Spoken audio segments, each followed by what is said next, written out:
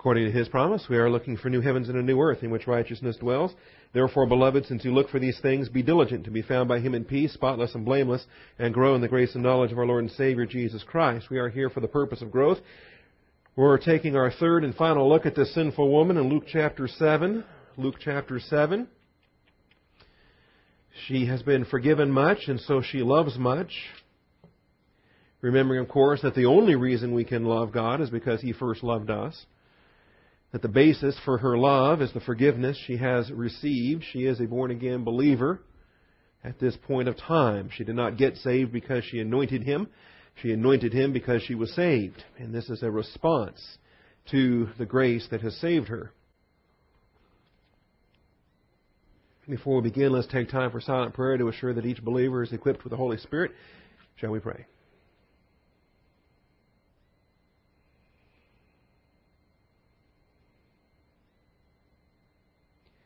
Most gracious Heavenly Father, we thank You for the privilege of assembling together. We realize it is a grace opportunity. We don't deserve to be here. You've provided this for us out of Your faithfulness. Father, we thank You for the privilege of studying and teaching Your Word, and we ask that as the Word goes forth this morning, that it would not return void, but accomplish the purpose for which You sent it. We do ask for eyes to see, ears to hear, and a heart to understand, and we thank You in Jesus Christ's name. Amen. All right. Sinful woman, we've dealt so far. We ended up with a wonderful amount of alliteration so far as it goes as we deal with the affair. What was the setting for this event? The affair where this event took place was a dinner party. And we commented upon how you and I ought to be looking for occasions, affairs, opportunities, settings in which we can testify for Jesus Christ. And it may be as part of what we were discussing in our evangelism class last Sunday. Finding ourselves in locations and circumstances where questions are asked or comments are made or some other indication takes place that clues us into the fact that there is a work of the Holy Spirit taking place, that the person we're looking at has been convicted, he's being drawn, and there's some kind of grace in action that's preparing this person for gospel hearing.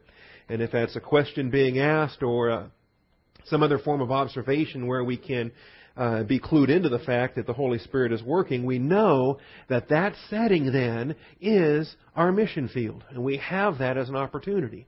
And this is the nature of it. And we'll be back in there again next Sunday night as we discuss the difference between, I think the terms that were used were active versus passive. And I've been chewing on that since Sunday because things do seem rather passive in a lot of respects. But that's the nature of evangelism for every born-again believer in Jesus Christ. We all have that responsibility. So the affair was a dinner party. Secondly, we looked at the actors involved, the Simon the Pharisee and this woman who was a sinner. What a contrast. What a contrast between the one who thought he was special and the one who knew she was saved. And that's a tremendous contrast. We'll have it again and again and again throughout the gospel study. The parable of the Pharisee and the tax collector. And they have quite a different prayer life compared to one another. One of them had a legitimate prayer life. The other one was not. As we understand it, those prayers aren't even heard, aren't even answered. Thirdly, in our third observation, the 7 of these we're getting at out of this text, is the anointed. The anointed. And we looked at verses 37 and 38 as she applied the oil.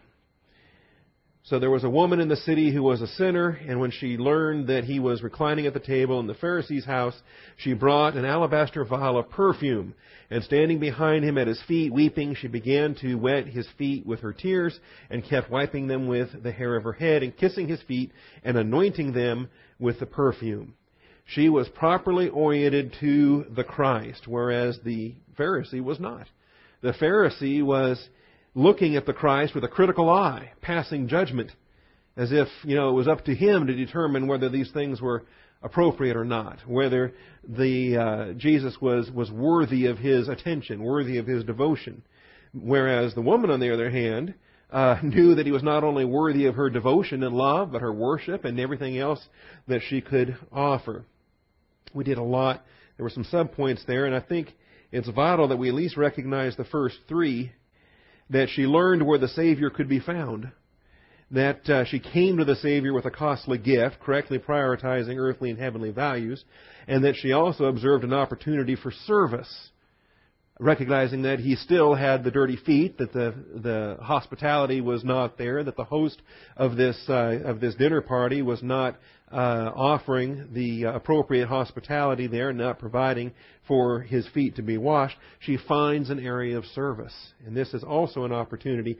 When we lead someone to Christ, we're going to realize that sense, maybe we've been saved too long, and that sense of appreciation and that sense of wonder that we're not going to die and go to hell, that He has redeemed us, that He has loved us, then comes this response then, or a desire to serve, a desire to function in that way.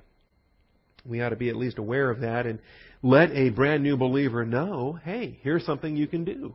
Now, you don't have a lot of teaching at this point, so the first thing you need to do is get in Bible class and start the process of growing. But while you're in that process of growing, nothing will help you grow faster than serving.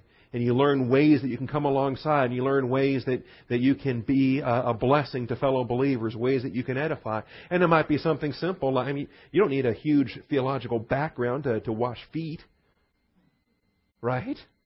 She doesn't need to attend a whole bunch of Bible classes and get a theological, degree to serve in this capacity. There's a lot of ways that brand new believers just saved this morning, they can find needs and ways to minister and serve, and ways to come alongside and help in a local assembly particularly.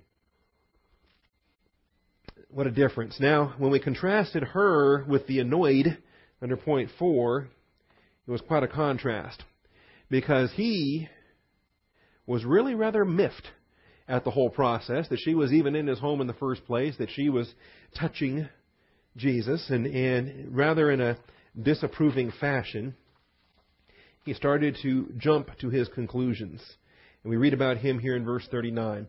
When the Pharisee who had invited him saw this, and we're not even given his name until verse 40, when Jesus answered him, Simon, I have something to say to you. Up till now, we're just knowing him as Pharisee, Pharisee, Pharisee. We don't know his name, but Jesus knows his name. Jesus knows everything about him. So when the Pharisee who had invited him saw this, he said to himself, if this man were a prophet, he would know who and what sort of person this woman is who is touching him, that she is a sinner. Who and what sort of? Who and what sort of? This was the Pharisee's approach. That Jesus doesn't know who she is. Because if he did, he wouldn't let her touch him. Now, he's got some faulty logic there, because he's starting with these assumptions. That because he would never let this woman touch him, he assumes that obviously Jesus wouldn't, or any true prophet wouldn't. You realize where that's a flaw in the logic? He's starting with that as an assumption, and based upon that, everything else is colored. He already has his prejudices, and this is why we want to be on guard, because we all have them. We have certain prejudices. And I want to be able to maybe break us of some of those prejudices as we treat the Scriptures fairly. I have to stop and realize every text I look at a text, and immediately I say, well, okay, on a dispensational basis, this is what it is. Then I stop and say, wait a minute. Let's look at it and for the moment take off my dispensational lens and realize, what does this text say? How would a covenant guy look at that text? Say, how would a dispensational guy look at that text? How would a Reformed guy look at that text? How would a Roman Catholic look at that text? How would a Jewish Old Testament perspective look at that text? And just to make sure that we're being fair with a particular text and we're not allowing our prejudices to then color what we're dealing with. Who and what sort? Who and what sort? Interesting vocabulary, not only for this study, but a lot of other studies that we could get into. We won't necessarily get into it, but this whole attitude that he has here of classifying people. What kind of person is this? We're warned against that in the book of James and elsewhere. Local churches, we shouldn't show favoritism to anybody.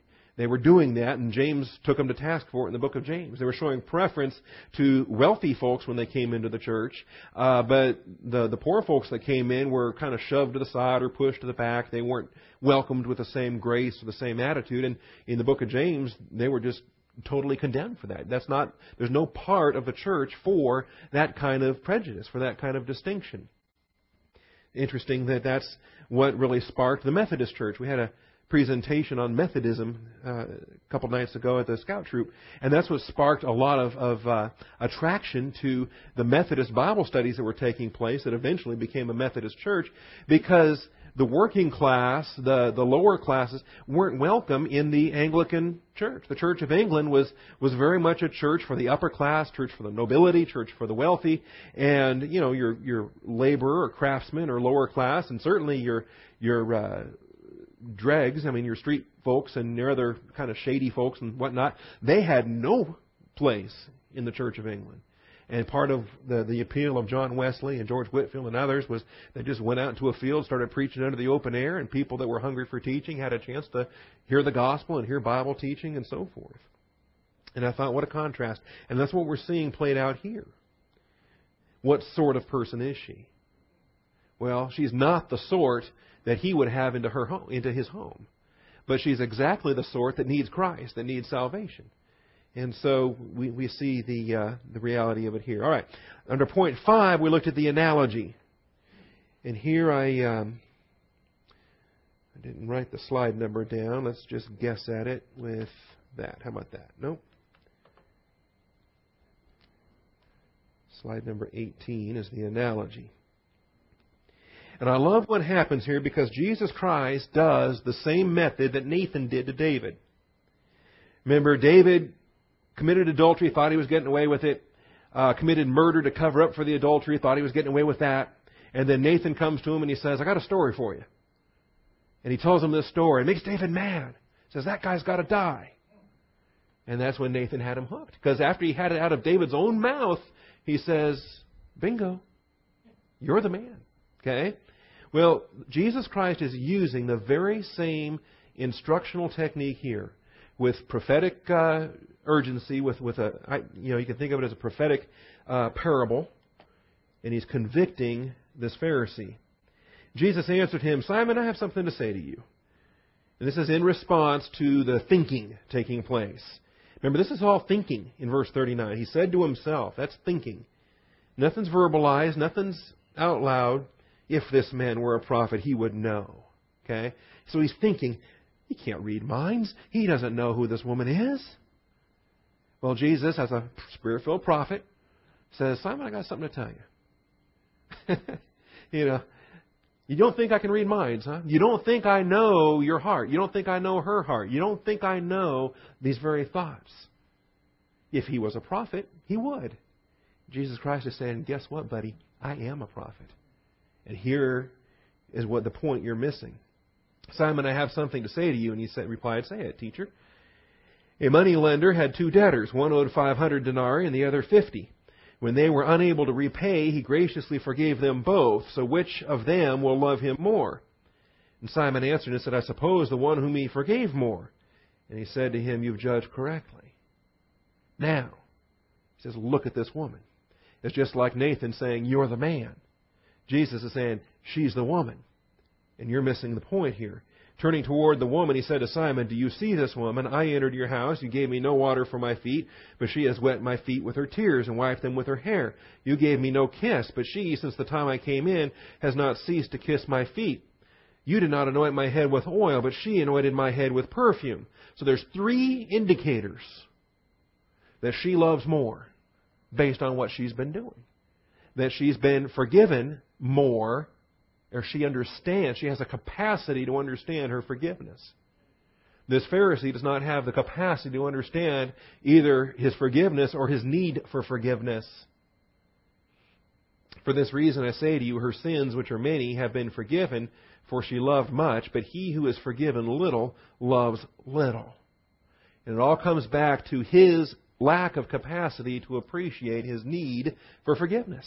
Because, see, in his mind, and this is where the parable really convicts humanity of our relative standards.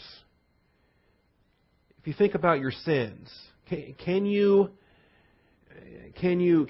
classify them? Can you quantify them somehow? And say, and relate it like he does here with one owed 500 denarii, the other 50. Are human beings really on a scale of debt, where certain people are we'll just call them, 500 denarii sinners, and some people are 50 denarii sinners. Is that a fair analogy as far as our need for redemption, our need for salvation? Or are we in Adam? In which case our debt is infinite and none of us can repay. Okay? That ought to be our understanding. Okay? That we're all, forget 500 denarii, we're all 500 billion denarii sinners. None of us can repay. And so the provision of salvation then is a complete pardon, a complete and total pardon. All right? The problem, though, is that in our humanity, legalism will start to create a scale of better than or not so bad as. Okay? Sure, okay, I'm a sinner, but I'm not so bad as this other sinner. That's a problem. That's a problem. Because the moment you get that mentality that says, okay, I need forgiveness, but I don't need that much forgiveness. Right? Yes, Jesus died for my sins, but it really wasn't that much. Because I wasn't that bad of a sinner to begin with. I was all right. Or almost all right. That's the flaw. And that's a mentality, actually, that will hinder someone from understanding the nature of the grace gift. Because we're all in Adam from the moment of our physical birth. We're all infinitely lost. So the whole attitude there, her sins, which are many, have been forgiven, for she loved much. But he who is forgiven little, again, that approaches it from the legalistic human perspective. He doesn't think he's been forgiven from very much. He's been forgiven little in his own mind. He's been forgiven little. Okay? And that destroys his capacity. So there's the analogy. Now the absolution. This is where we left off. The absolution. Do we know what absolution is? Got any kind of a Catholic background? Anyone? When you go into the booth, the little two-party phone booth, and the thing goes up there and you confess to your priest, all right, he will offer you forgiveness and absolution. And he does that from his mediator standpoint as a priest over you, because you can't obtain this without the Roman Church, without your priest offering you this absolution. This is a part of the Roman theology that denies it is finished, that views that your necessity for penance and the things you can do with your Hail Marys, with your gifts you can give to the church and other things that you can do, then the priest can provide for you your absolution. Not only forgiveness, but then your cleansing and restoration to Catholic fellowship. Well, here's Jesus Christ forgiving sins. And I love this. Particularly for those idiots out there that claim that Jesus Christ never professed to be God, never professed His deity. So he says, for this reason I say to you, her sins, which are many, have been forgiven, for she loved much. But he who is forgiven little loves little. Then he said to her, your sins have been forgiven. So he doesn't stop to ask Simon if he's figured out yet what he's talking about. He just immediately turns. He said what he has to say to Simon. He's got the answer back from Simon. And then he just turns to the woman and assures her of her salvation status. He says to her, your sins have been forgiven. Didn't happen just now. He doesn't say, I'm right now forgiving you of your sins. Your sins have been forgiven. You're already a forgiven one. You're already a believer in Jesus Christ. Your sins have been forgiven. And so, what a release. Not only knowing that you're forgiven, but knowing now that you can walk in the newness of life. Knowing now that you can walk in a manner worthy of the calling with which you've been called. See, a lot of folks, here's the second snare. They've gotten past the first snare, that is, feeling so guilty about their sins that they don't think they can be saved. The second snare is, after salvation, is still feeling so guilty about your sins that now you want to almost make it up to God after the fact. You really want that guilt, that, thank you for saving me, and I was such a horrible sinner. Then you carry that guilt beyond your salvation. So that's the second snare where the sin guilt can nail a person. You can't pay for your sins ahead of time to earn your salvation, and you can't repay for your sins after the fact to make it up to Christ for giving His life on your behalf. You can't pay at the time, beforehand, afterwards, or at any time for your sins. It's finished. He paid it all. And so when you have that assurance, it's a remarkable provision. All right, the love, subpoint A, the love that the woman demonstrated was evidence of the faith she had already placed in Christ. This is not the moment of her salvation. She's a born-again believer when she walks in the door. She has, previous to this incident, understood the issue.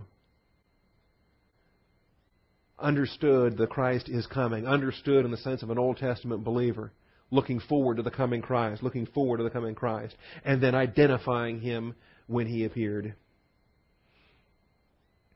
The love that the woman demonstrated was evidence of the faith she had already placed in Christ. It's not her deeds that saved her. He tells her that in verse 50. He said to the woman, "Your faith has saved you. Go in peace." Now we can walk in that newness of life. We can walk with a relaxed mental attitude. There is nothing more liberating than grace. She has the opportunity now to thrive in a grace orientation, the Christian way of life. So don't get confused by the deeds that she did, the works that she did of washing His feet and anointing His feet and the things that she did there and the kissing and those were outward manifestations. But the reality was her faith that accomplished the salvation. Your faith has saved you. The Lord's forgiveness of sins is one of the clearest implicit statements of deity to be found in the Gospels.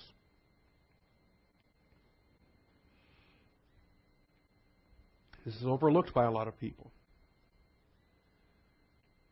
The Pharisee didn't overlook it. His dinner guest didn't overlook it. The Lord's forgiveness of sins is one of the clearest implicit statements of deity to be found in the Gospels. So verse 48, He said to her, "Your sins have been forgiven." Verse 49, those who were reclining at the table with Him began to say to themselves, "Who is this, or who is this man who even forgives sins?" Now the word man is in italics. It's not a part of the Greek, but it's understood. It's just simply the demonstrative. Who is this? And you can supply this one, this individual, this person, this fellow, this man. You can supply any noun you want there, or just leave it without a noun and just say, "Who is this?" All right, who is this?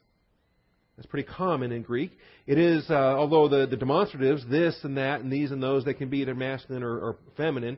Because this is masculine singular, it's pretty common to render it as "this man." Because the "this" there is a masculine singular "this." Who is this who even forgives sins? Who is this who even forgives sins? It's a statement of deity. Because remember, all sin is against God. God is the one with the absolute standard of righteousness. Now, David committed adultery with Bathsheba. We can say that he sinned against her husband, Uriah. The fact is, he did not. Uriah does not have the absolute standard of righteousness. God is the one with the absolute standard of righteousness. That's why David in Psalm 51 can say, "Against you and you only have I sinned." Now, he committed an earthly offense against Uriah. He wronged Uriah in terms of a human wrong, a human offense. But I really believe we want to be distinct in our vocabulary and limit the term of sin with reference to our violations against God's absolute standard. And we want to find another term, whether we want to use offend or we want to use injure or we want to use some other term that relates to the human realm. Okay, because you're doing both at the same time. You're sinning against God, but you're also offending or injuring your fellow man when you do it. When he murdered Uriah. Well, that was an offense against Uriah, wasn't it? It was also an offense against Bathsheba, the murder of her husband.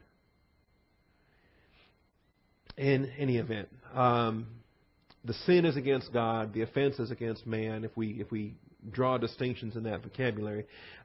So forgiveness for sins obviously comes from God, but then there's also the procedure of reconciliation where we want to go and make restitution. We want to seek the restoration of fellowship. We're going to need human forgiveness in various contexts, depending on what's been done. And it might be the fact that the forgiveness from God comes immediately upon our confession of sin, but forgiveness from man, that might take a while, depending on the maturity and the integrity and the love and the graciousness on the part of the party that has been offended. Anyway, that's a whole other story there too. But we have this issue here that your faith has saved you, that the forgiveness comes contemporaneous with the salvation. So we realize this is talking about phase one. This is talking about accepting Christ as Savior. This is talking about becoming born again, transitioning from death into life, and so forth. This is he's referencing her past salvation moment and how it's now being reflected in her love. All right? In her love. Finally, let's get the application. The application. We're going very well on this. Actually, I'm going to read 3 selections, and then you guys will get out early today. The application. Where do we want to take this passage for us today as church-age believers? There's 3 quotes I'm going to give you: Scofield, Edersheim, and McGee. I don't want to anticipate you'll be able to write down any of them. So you can simply listen. Scofield made some wonderful observations here because he commented upon how this passage is the book of James in a nutshell. He made a note regarding justification by works and justification by faith. And obviously our saving, to be born again, is justification by faith. But then comes, after salvation, a non-soteriological justification, a justification by works. That is then the evidence of our faith. It was a remarkable note, so let me click it and we'll look at it. If you have a Scofield Reference Bible, then you have this as a note in your text. And this is his note at Luke 7:44.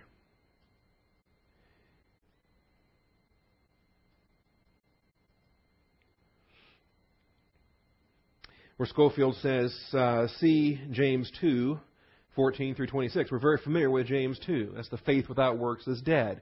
That's where he says, show me your faith without works, and by my works I will show you my faith. All right?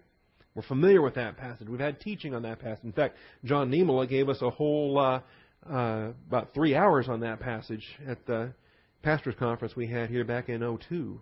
It's been a while now, isn't it? So see James 2:14 through 26. When Jesus would justify the woman in the eyes of Simon, he points to her works.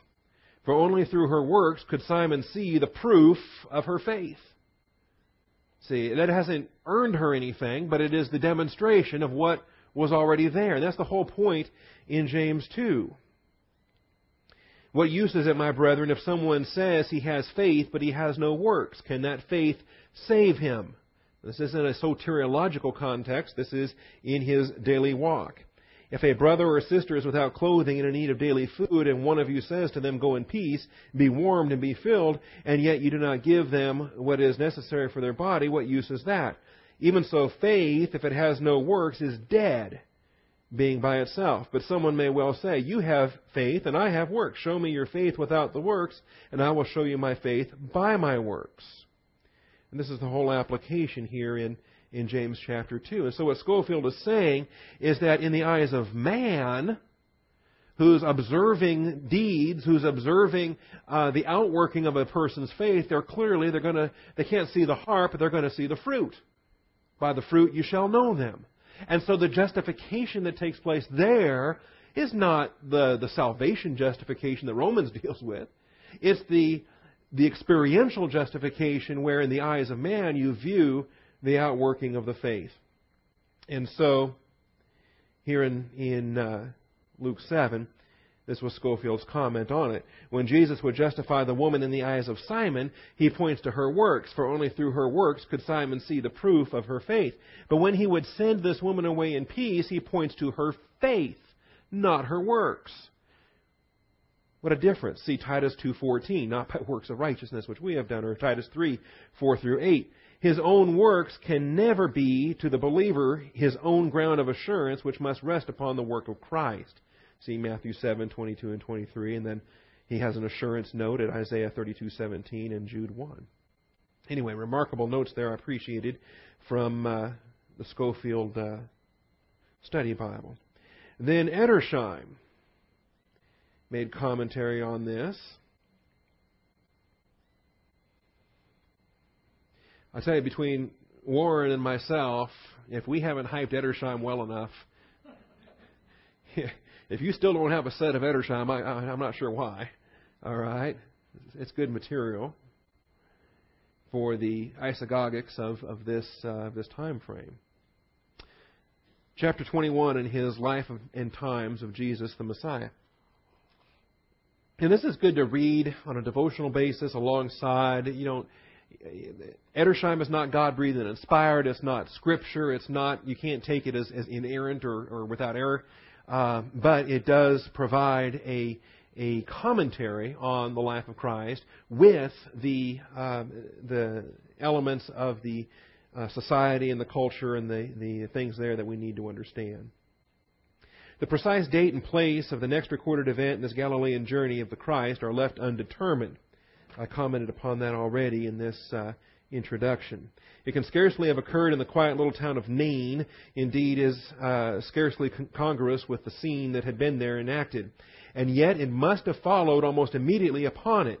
We infer this not only from the silence of St. Matthew, which in this instance might have been due not to the temporary detention of that evangelist in Capernaum, while the others had followed Christ in Nain, but to what may be called the sparingness of detail in the gospel narratives, each evangelist relating mostly only one in a group of kindred events. In other words, part of what we've always talked about, why does Matthew leave certain things out? Why does Mark leave certain things out? Why does Luke leave certain things out? But other indications determine our inference. The embassy of the Baptist disciples, remember when John the Baptist sent those two disciples, undoubtedly followed on the raising of the young man of Nain. This embassy would scarcely have come to Jesus in Nain. I mean, clearly it took time. Word of that miracle in Nain had to get to the prison where the Baptist was being held, and then he had to send those disciples to wherever Jesus had moved on to at that point. It probably reached him on his farther missionary journey, to which there seems some reference in the passage of the first gospel, which succeeds the account of that embassy. The actual words there recorded can indeed scarcely have been spoken at that time. So this helps to set the stage. I'm going to talk about the chronology of it here and why Luke puts it here. Let me get down to this event. When he starts dealing with this woman. Because it was not only John the Baptist who heard about all these things having been done. This woman heard about all these things having been done. This woman who was looking for the coming of the Christ heard of all these things being done.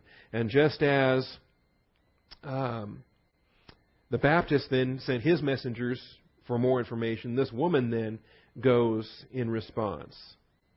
So now this talks about the Jewish rabbi. I apologize. I thought I had this better bookmarked for the section I wanted to read. All right, the first impression on our minds is that the history itself is but a fragment.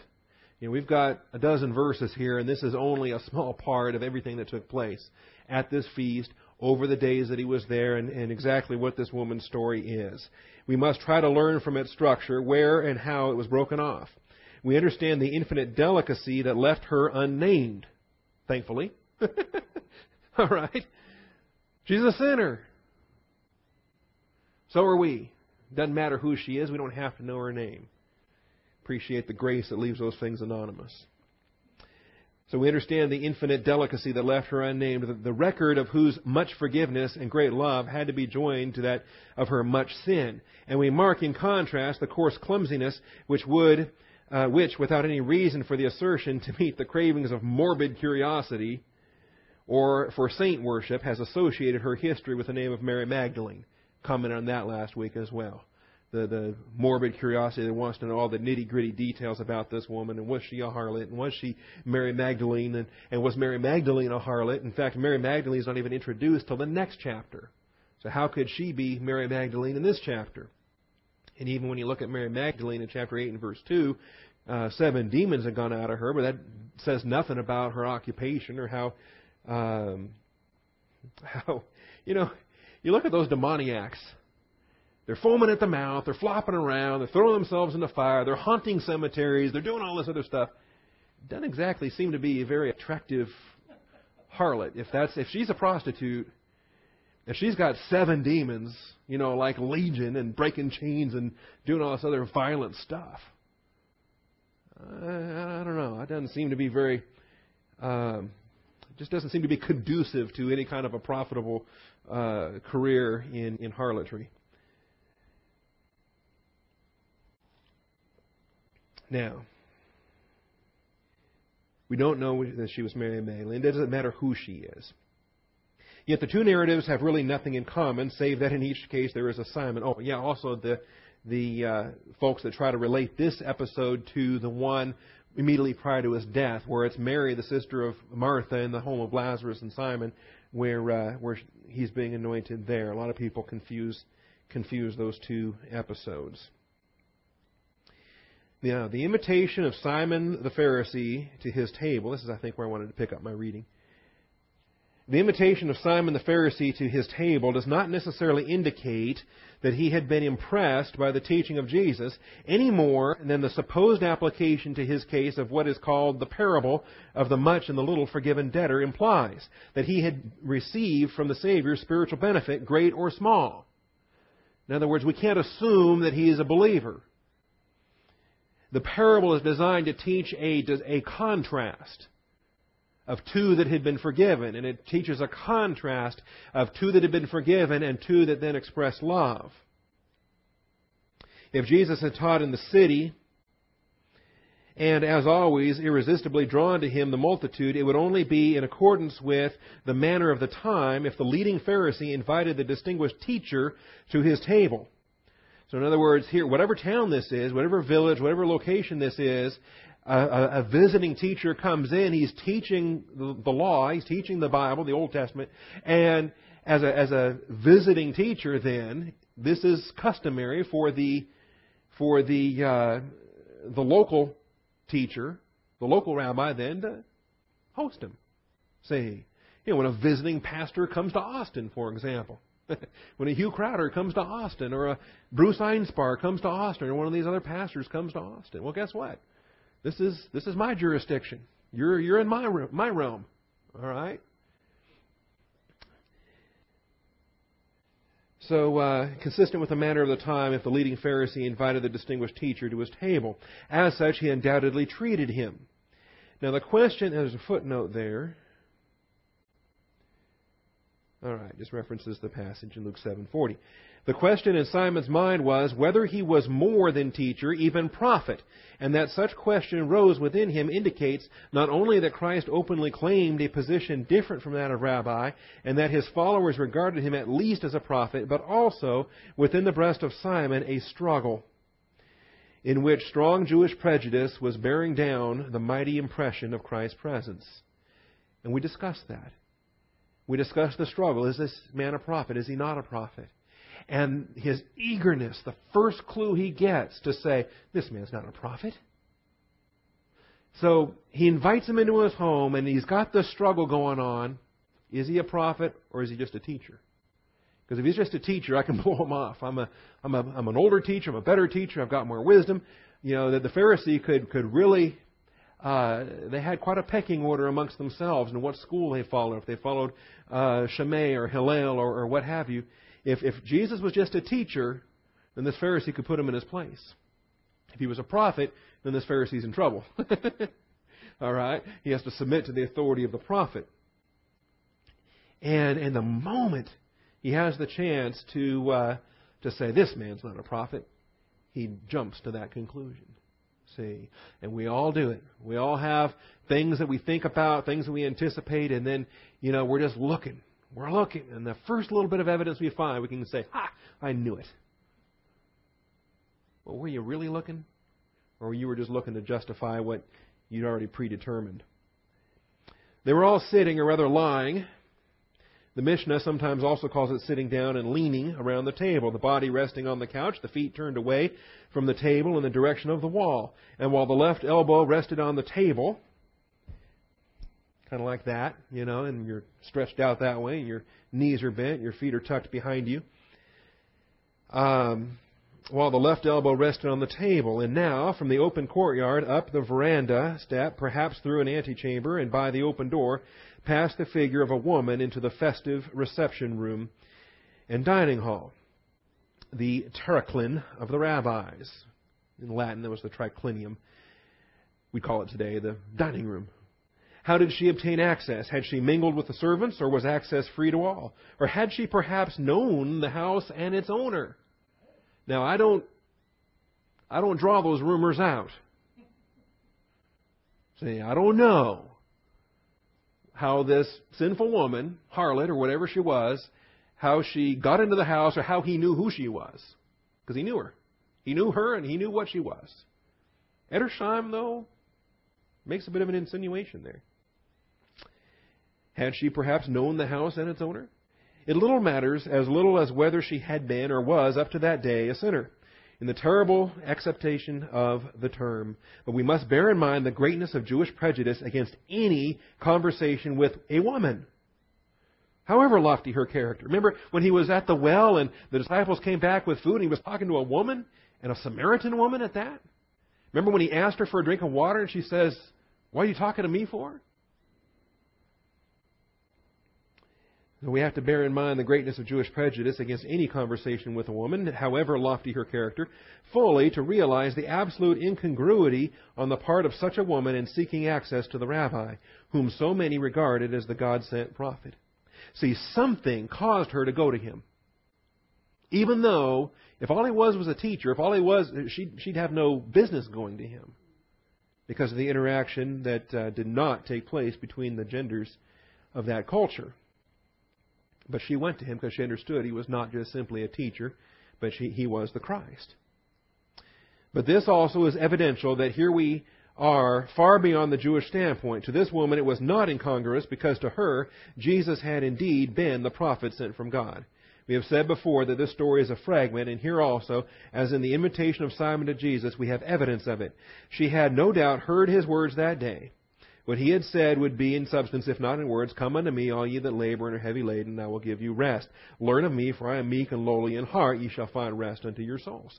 See, that's the message we just dealt with over in Matthew.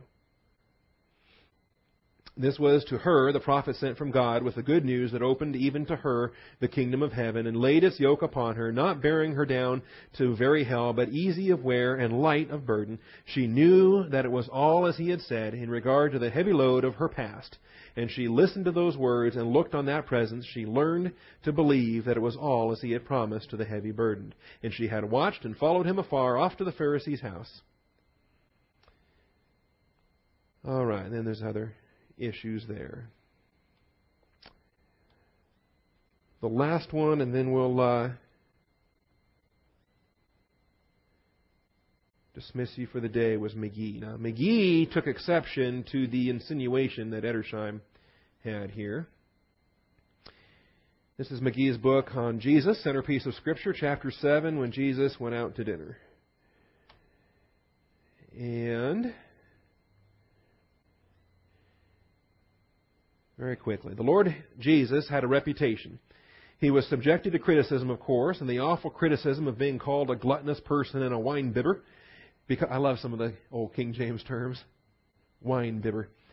But this was part of the criticism, part of the reputation. The awful criticism of being called a gluttonous person and a winebibber because he went out to eat so often. What a contrast to John. And our Lord himself made the contrast. John was an austere man. The Lord Jesus was friendly. John was severe. Jesus was social. John was a solitary individual. The Lord Jesus was gregarious, constantly with people. Dr. Luke in his Gospel gives us the record of 2 occasions when the Pharisees invited Jesus out to dinner. And it was always an exciting evening when he went out to dinner because he was the after-dinner speaker. He always did or said something unusual. But believe me, when he went into the home of a Pharisee, it was more unusual. In this message, we'll be looking at one of those occasions when he went to the home of a Pharisee, the home of Simon the Pharisee. Now, on the surface, it seemed to be friendly enough. Notice this, and he quotes from Luke 7:36. That seems friendly enough, does it not?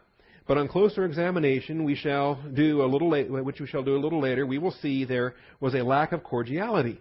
In fact, there was an open display of hostility and animosity to our Lord on the part of Simon the Pharisee. Simon actually was insulting to the Lord, and he reminded him of it. It was the common custom in that day to provide water at the door to wash the feet of the guest. Simon had omitted this amenity. May I say to you, he was positively rude in so doing. Also, it was the custom for the host to greet the guest with a kiss. This Pharisee didn't do that. It was also the custom of the day for the host to provide oil for the head of the guest when he came in. Simon had deliberately omitted these common courtesies, which evidenced the hostility of this Pharisee toward our Lord, and the events that followed bear it out. The question, of course, arises as to why this Pharisee invited the Lord Jesus in the first place. There have been many suggestions. I'll not attempt to mention them, because in my judgment, this one alone is satisfactory. The Pharisee sought an opportunity to accuse the Lord Jesus. This was a deliberate attempt to find some charge that could be made against our Lord. Now, I disagree with McGee on that. I think that it was a search, whether he was a legitimate prophet or not, but the eagerness was to disprove that he was a prophet. May I say to you, this is without doubt one of the worst breaches of common courtesy imaginable. An invitation to dinner is always considered a token of friendship, a display of warmth and intimacy. Yeah, I'm just going to have you over to my house so I can dig up some evidence against you. When you go into the home of a host, you are under his protection. He should not only shield you from harm, he should shield you from every form of criticism. He is your friend. If it is otherwise, it becomes an awful betrayal. So this Pharisee had invited the Lord Jesus, but he invited him not to be friendly, but to seek something by which he could make a charge against him, and he wanted to find fault with him. See, that's the distinction. We talked last week about the nature of an invitation if you were inviting a superior or if you were inviting an inferior, in the 2 different modes, and it was clear that the Pharisee was inviting Jesus as an inferior. In other words, doing Jesus a favor for having him in his home. Now, the next question arises, why did our Lord go? Why did he go? Would you accept an invitation like this? Well, why did he go to the cross? Why did he have Judas Iscariot as a disciple? Would you accept an invitation like this into the home of one you knew was not your friend? Would you go if you knew you were going to be laid open to every form of criticism? Yet our Lord went. He wanted to win that hard, cold, calculating, critical Pharisee as much as he wanted to win that woman who was a sinner. The Pharisee's home that he went into was as unattractive to Christ as the brothel out of which she had come. Did you catch that? This Pharisee's home was just as unattractive as that woman's brothel. And our Lord would have been as much at home in that brothel as he was in the home of the Pharisee. But don't be disturbed by that. He left heaven's glory and came down to an unfriendly world, a world that crucified him, and he came down because he wanted to save. So it is that our Lord goes into the home of this Pharisee to try to win him. And I think he did, although I have no basis for that other than the events that unfold. See, I disagree with McGee on that. Look for a moment at our host, Simon the Pharisee. Actually, I think he's probably one of the most unattractive fellows you could possibly meet. I don't think he would want to go to his home for dinner. And other things there. I think that's the extent. He relates it to the Pharisee in his prayer life in Luke 18. And then he describes this woman. Anyway, I would encourage you, if you don't have McGee's book on this, Centerpiece of Scripture is what it's called. Jesus, the Centerpiece of Scripture. Chapter 7 is the chapter that we were just reading from. All right. Any questions, any thoughts on this episode? We'll move on to episode 23 next week, another tour of Galilee, followed by the accusation of blasphemy that takes place, and we're going to have to deal with that. All right. Father, thank you for the truth of your word. We thank you for your faithfulness, for your mercy, love, and grace.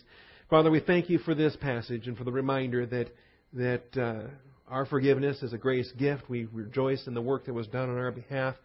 There's nothing we can do to earn it or deserve it ahead of time, at the time, or afterwards. But Father, we can certainly respond to it in the love that's then motivated, and we can portray our faith for all who would observe. We thank you for this tremendous principle and for the encouragement and comfort it brings. We ask for your blessing upon us as we go forth. We thank you in Christ's name. Amen.